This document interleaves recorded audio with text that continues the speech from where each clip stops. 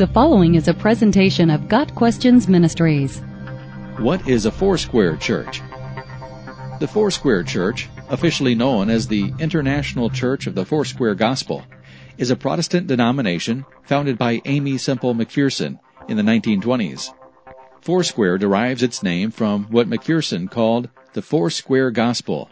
Jesus is the Savior, Jesus is the Healer, Jesus is the Baptizer with the Holy Spirit, and Jesus is the soon-coming King.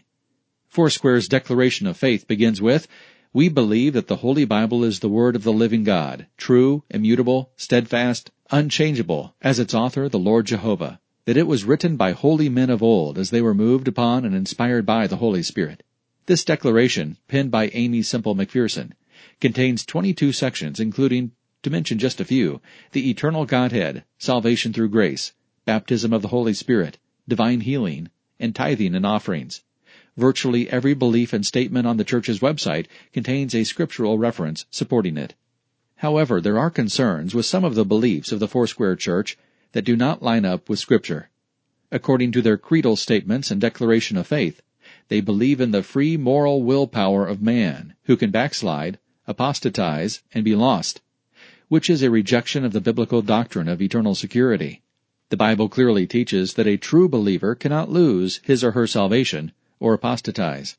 They also believe in divine healing through the atonement, which would disagree with the understanding that, while spiritual healing is in the atonement, physical healing does not necessarily occur until the glorified state.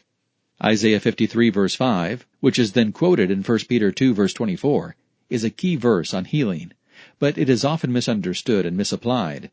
The context of 1 Peter chapter 2 makes it clear that Peter is speaking of spiritual healing.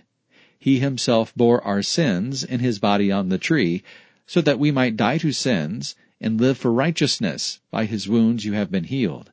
This verse is talking about sin and righteousness, not sickness and disease. Therefore, being healed in both these verses is speaking of being forgiven and saved, not physically healed.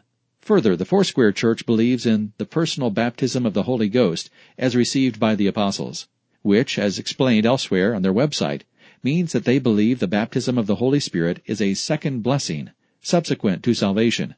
Along with this, they believe that all of the miraculous gifts of the Spirit are active in the church today. The majority of biblical evidence supports the indwelling of the Holy Spirit upon salvation, and while there are subsequent fillings of the Spirit throughout a believer's life, there is only one baptism of the Holy Spirit, and that occurs at salvation.